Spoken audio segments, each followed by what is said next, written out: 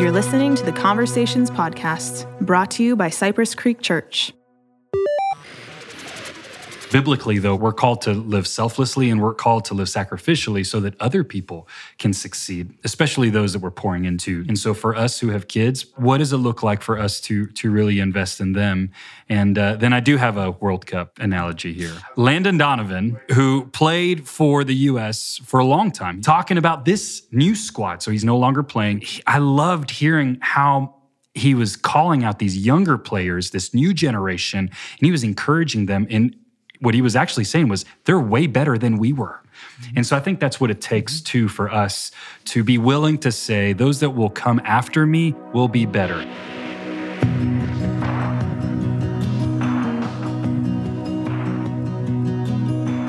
Welcome to the Conversations Podcast. I am Taylor. We are kicking off a new series called God With Us as we count down to the Christmas season.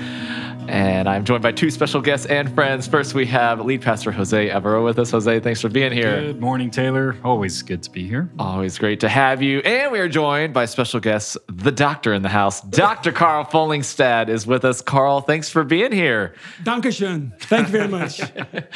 Jose, I'd love to give you the first word, not only of just the behind the scenes as you prepared for this week's message, but even the series as a whole and what's so significant about this series. Before we go any further, I have to say, you're going to have to keep us in line here, Taylor, because the World Cup's happening. So Carl and I have, a tension inside with priorities. So. Commentary will be limited. Yeah, there you go. That's it.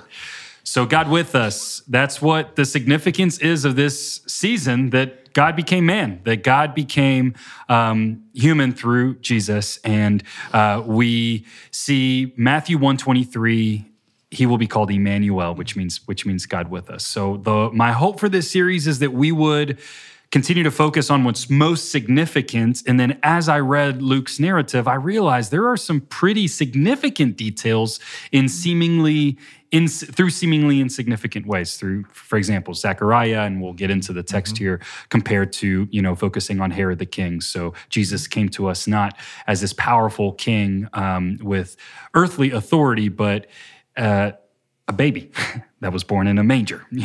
We would normally just look through these details, and yet if we stop and realize that these are deeply significant, I think they'll help us as we navigate through the season. We'll jump into, you have 6 points, kind of takeaways from the story of Zechariah, but what personally stood out to you as far as looking at him and his story and just how it relates to that significant piece for us? The first thing that stood out to me is this is John the Baptist's dad. So it's not, we're not starting with Jesus's family. We're starting with his cousin's dad, his uncle, right? And so it's a little different than what I would have expected.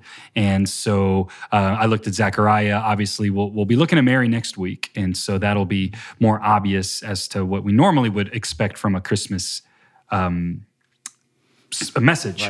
Yeah, that's what stood out. Oh, that's really good. Carl, love to pull you in too as we unpack these points, looking at Luke 1, and there's kind of a lot of different really good messages all coming from just this one passage here. Jose, your first point that you pulled out was just finding the joy in the little things, and how that's so easy for us just to kind of gloss through, especially in this season, the holiday season kicking off with a lot of busy things happening, a lot of, maybe more time with family does not bring about joy for some people. So there's just a lot of things that we can lose joy in. So I'd love to hear both of y'all's thoughts. Jose, one of the things you mentioned was just this concept of protecting our joy and guarding our joy. So what would be ways in which we can do that as believers, as people of faith, that we, as we're following God and as we're living our lives, what have you seen maybe as ways that have stolen that joy or tried to steal that joy? And what are ways that you can be on guard to maintain that joy?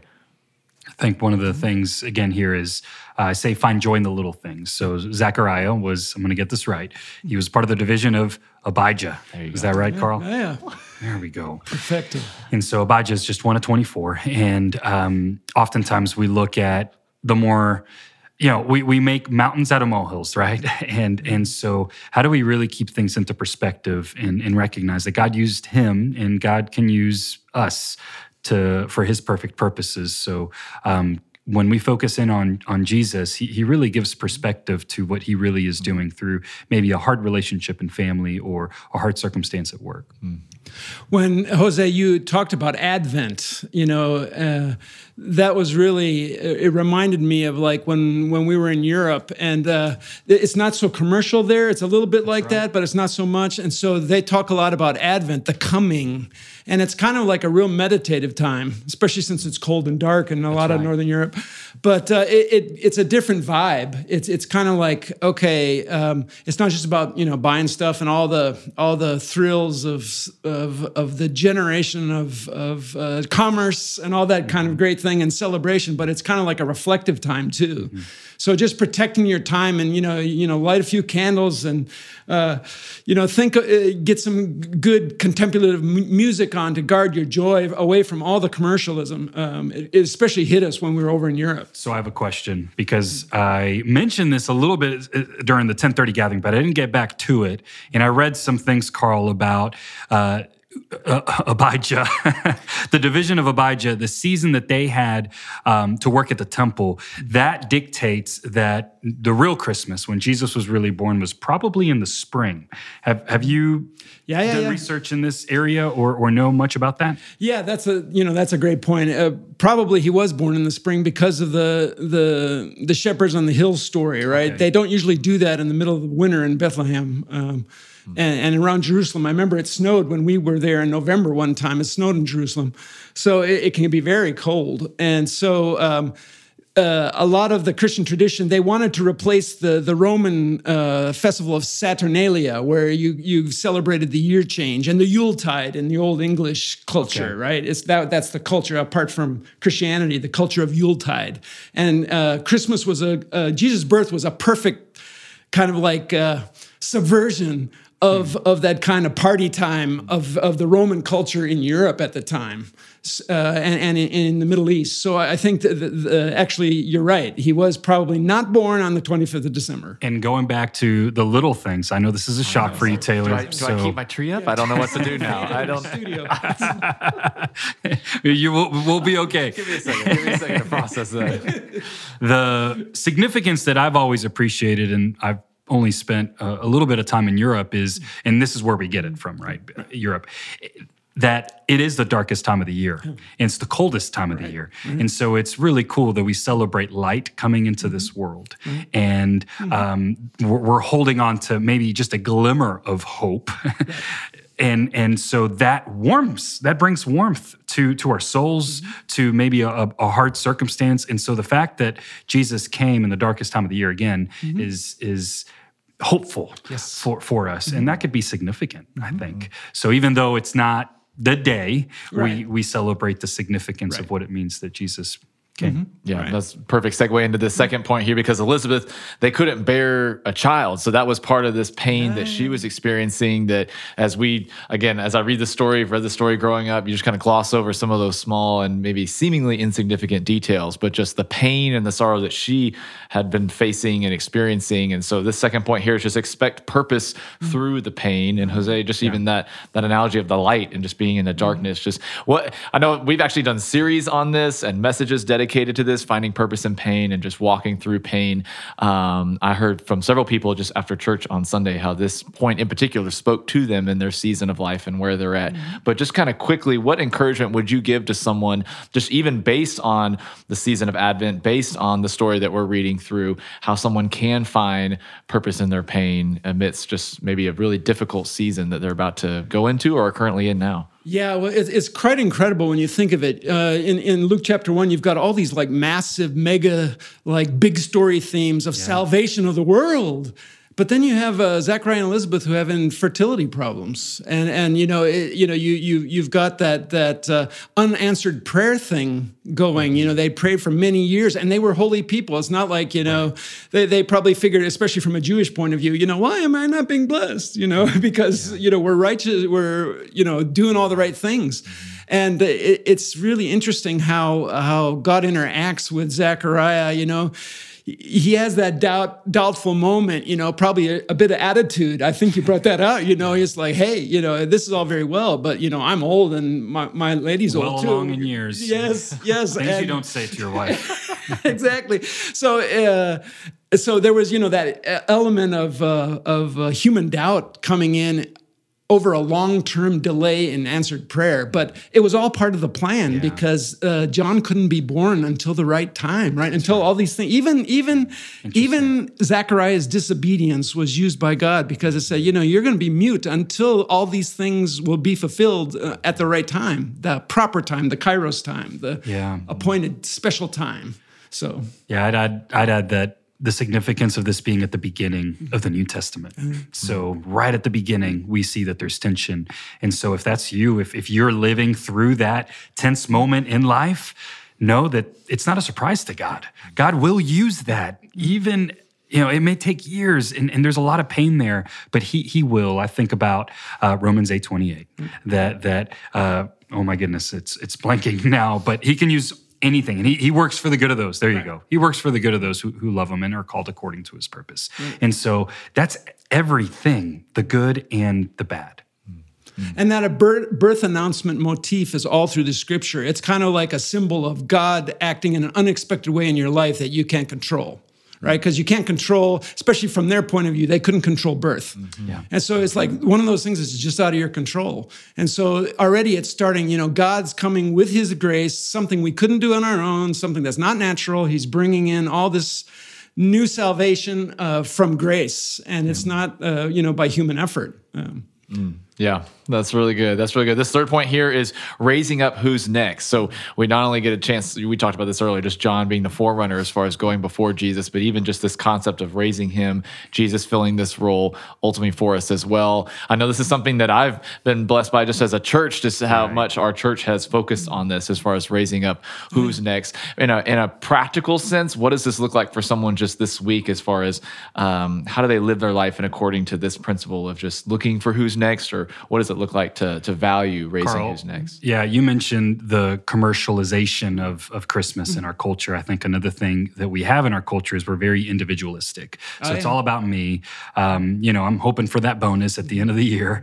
I want to make sure that I'm working for that promotion. And biblically, though, we're called to live selflessly, and we're actually called to live sacrificially so that other people can succeed, especially those that we're pouring into. So I did mention this is a parenting verse. Zechariah is being called out to raise up this son whom God says will be a joy and a delight. And so for us who have kids, small, medium, or grown, what does it look like for us to really invest in them?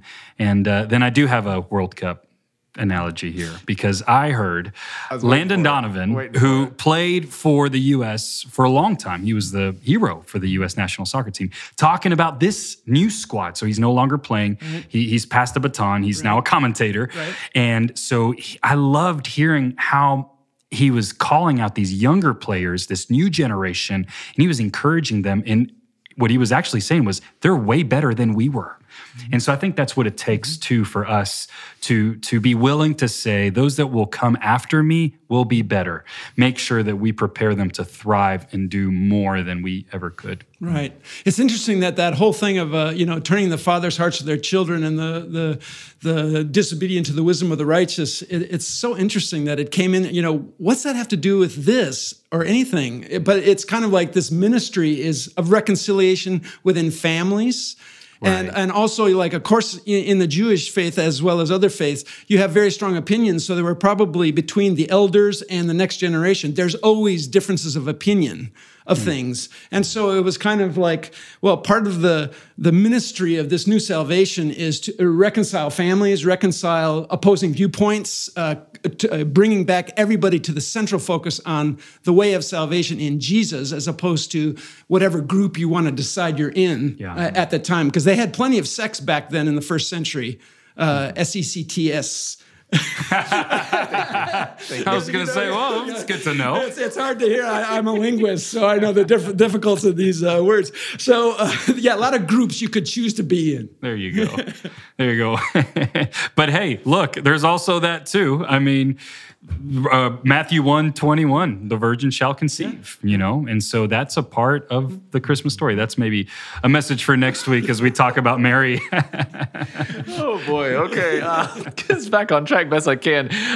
We got this fourth point here, which is trust his every word. I'm looking at verses 18 through 20, just of this first chapter in Luke, where Zechariah is asking the angel, how can I be sure of this? So the angel's just told a promise from the Lord and yet asking, how can I be sure of this? And I know if anyone's like me, there's times where I may not want to say it out loud, but in my head, I'm thinking, how can I be sure of this? I maybe know in my head who God is or what he's capable of doing, but deep down inside, there's parts of me that are wondering, how can I do that? Or, how can I be sure of this? And so for someone that, again, this is all kind of high level questions, but for someone that's in that point where they're wrestling with that, I'd love to hear both of y'all's thoughts on just how do you kind of cultivate a sense and develop a sense of trust in God? Again, not just maybe a one time, and for me, it's a whole lifelong process of continuing to try to grow in my trust and faith.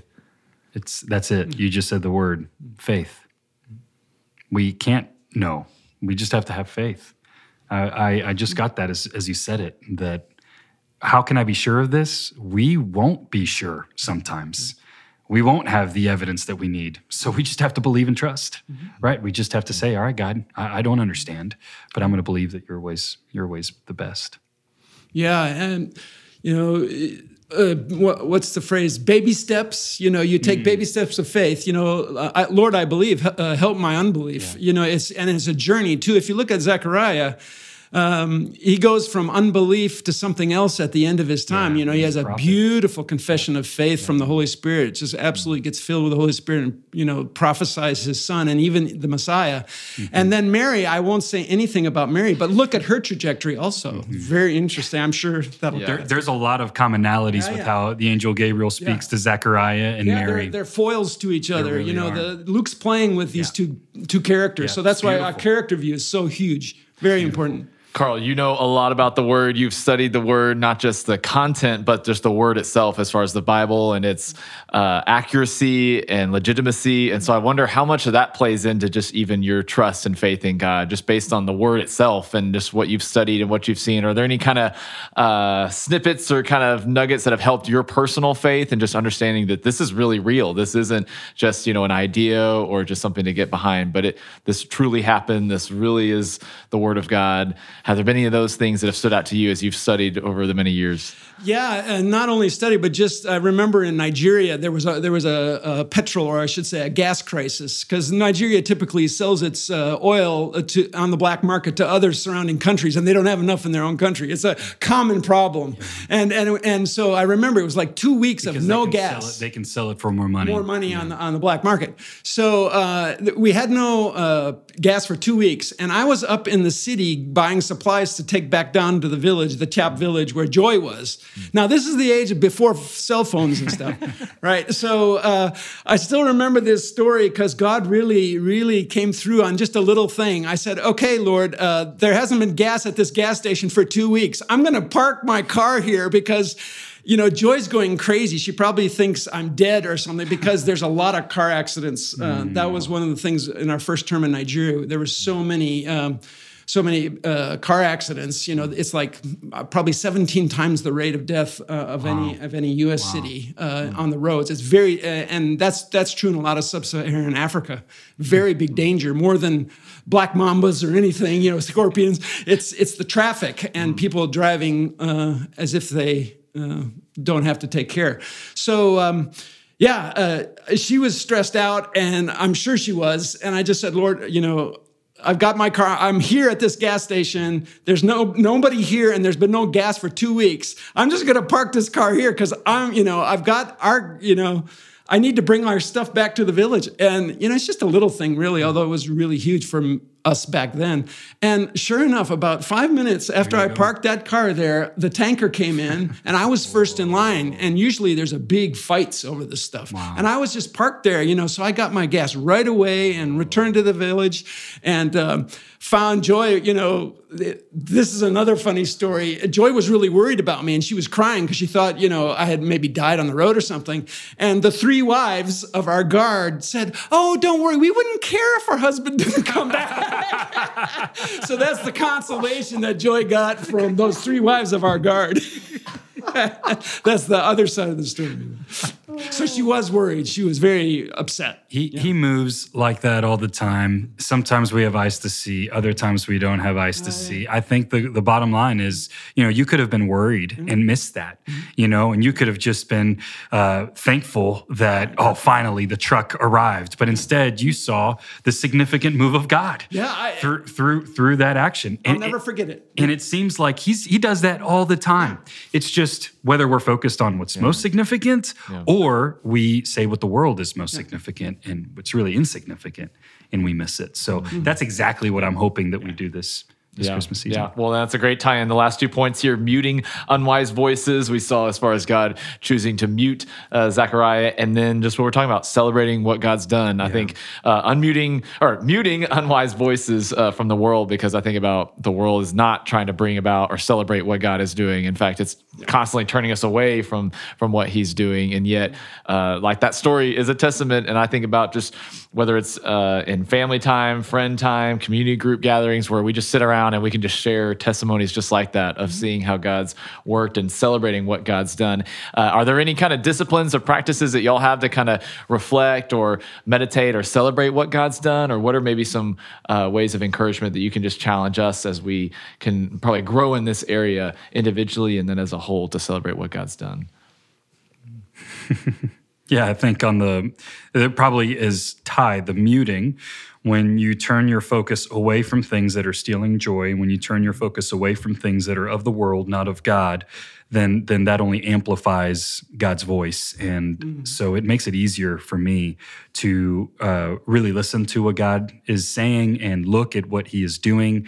And I think this is where maybe help me here, Carl. When I think about the joy of the Lord, when I think about Jesus saying, hey, don't keep these little children away from me, when he wants us to stay young, I think he's meaning in awe of him. Stay young in our awe, not stay young in your spiritual maturity, but actually spiritual maturity means being in awe of the little things that God is doing, and innocent to also recognize evil and muting these voices that are not from God. So if we do a little bit of both, I think that'll help us celebrate. Yeah, that's good.